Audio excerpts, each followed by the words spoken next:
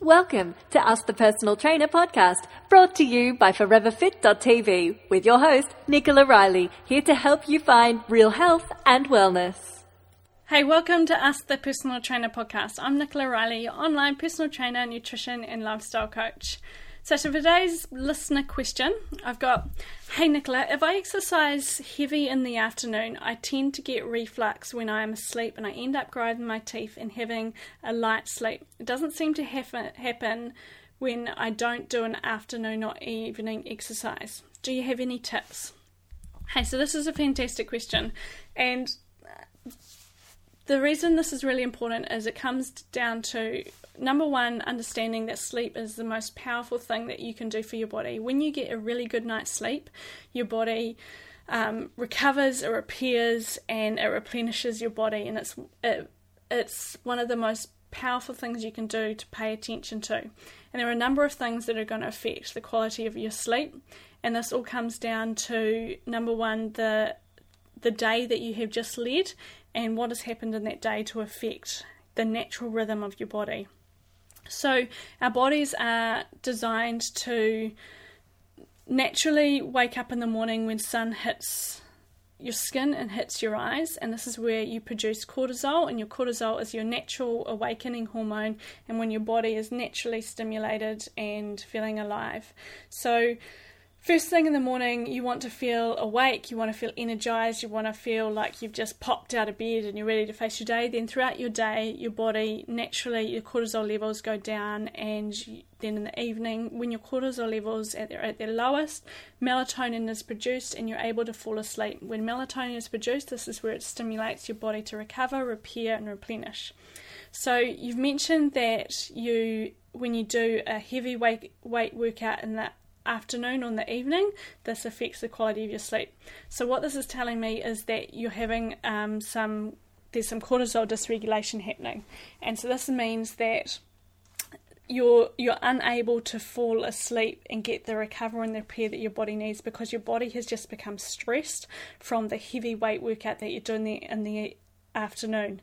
So what you want to do is, if you can, try and do your heavy workouts earlier in the day so that they're naturally in tune with what your body wants to naturally do. So in the earliest part of your day, you're naturally you're producing that cortisol's coming up, and naturally then comes down throughout your day.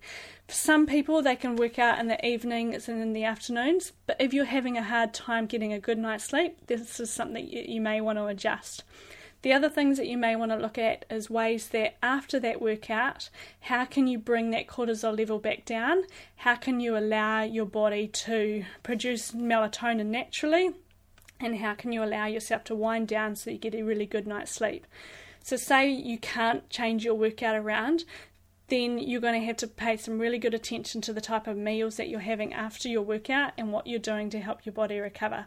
So ideally, I want you to move your workout to earlier in the day, your heavier workouts, and then try and make later in the day some light workouts. You might do a walk, just nothing that's really too overpowering and too cortisol producing in your body. So this is where you do like low intensity movement. You might do yoga, you might go for a walk, you might do just some light workouts, or just workouts that aren't stressing your body out too much. Then it comes down to that evening meal. How close are you having that to the workout, and how late is your workout in the evening as well? So if you're having a meal that is really high in carbohydrates, a meal that isn't right for your body, a meal that's you might have some food intolerances to, all these kind of things are going to spike your cortisol and are going to affect your body's melatonin production, and melatonin makes you fall asleep. So the other thing to understand as well is, if you're having a meal that's really high in carbohydrates, it's going to naturally spike your blood sugar levels, and this means in the evening, when you do go to fall asleep, you are going to have like a blood sugar crash, and then that's going to spike your cortisol levels in the middle of the night, and it's going to make you either wake up or it's going to make you stay in that light sleep that you mentioned. So when it comes to your meal that you're having after your workout or your evening meal, what sort of meal are you having? Is it well-rounded enough? Has it got some proteins in there? Has it got some good quality carbs in there? Has it got some good quality fats? And make sure you aren't having like a sugary meal as well. Then you want to make sure that that meal isn't too close to bedtime. So to allow you to wind down, you need to make sure that you aren't eating dinner within 3 hours of going to bed. So in order to produce melatonin, you need to allow 3 hours for your body to unwind and to relax, cortisol to come down, blood sugar to stabilise, and that's when melatonin is produced. If your body's digesting and metabolising foods, you're unable to produce melatonin and you're not going to be able to fall asleep, and that's where you might fall asleep, but you're going to have that light sleep that you mentioned.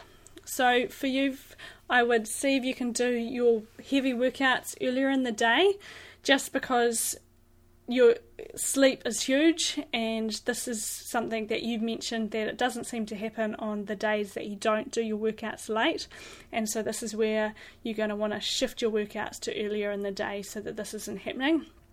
And if you can't do that, or ideally if you do that, then for both examples, you want to make sure that you are getting a dinner that is, number one, isn't too close to your bedtime, isn't too high in sugar, doesn't contain anything that you're intolerant to, and that it's a really good, well-rounded meal that you sit down to eat it, it's nourishing, and you allow yourself to digest and metabolize that food, so it's actual recover and repair for your body. And then you put all these things in place, so you make sure that you allow your body to unwind as fast as it can. So as soon as the sun goes down, you light your house with lamps, you even candle lights, just allow your body to lower cortisol, because what you've done is, by working out in the afternoon, you have just pumped your body up and it's just going, righto, I am ready to fight. So you need to take all extremes to bring that cortisol levels down as soon as you can. And so this means turning lights off. If you are watching TV or you're doing anything in the lounge, you want to make sure that it's really dull light. You aren't working too late on a computer or exposed to like any sort of lights that are stimulating you. And you want to unwind, so you may go to bed and read a book, and you want to allow yourself to bring those cortisol levels down so that melatonin is able to be produced and you get that good quality sleep. The other thing to understand is that you need to make sure that your room is super black, dark. So no flashing lights, no electronics near your head, and just unwinding. Any light that does come into your body is going to affect how deep your sleep is as well. You might want to try having a bath if you can't change the timing of your workout. You might want to have like a bath with some Epsom salts and try some magnesium, because this is going to naturally allow yourself to wind down and de-stress as well, and help just get a really good pattern happening to allow your body to recover and repair. So I hope that's given you some tips on your workout and why this is happening, and some little things that you can look at changing to help with this. If you've got any questions and I haven't quite answered it, please just get in touch and I'll be sure to help you out even further. So thanks for your question, and if you've got any more, please don't hesitate to send them on in. And if you haven't already, make sure that you sign up to my newsletter, be part of the Forever Fit community, get weekly updates of all the news, information, recipes and everything that's been going on at Forever Fit. Thanks for listening, and I will see you really soon for your next Ask the Personal Trainer podcast.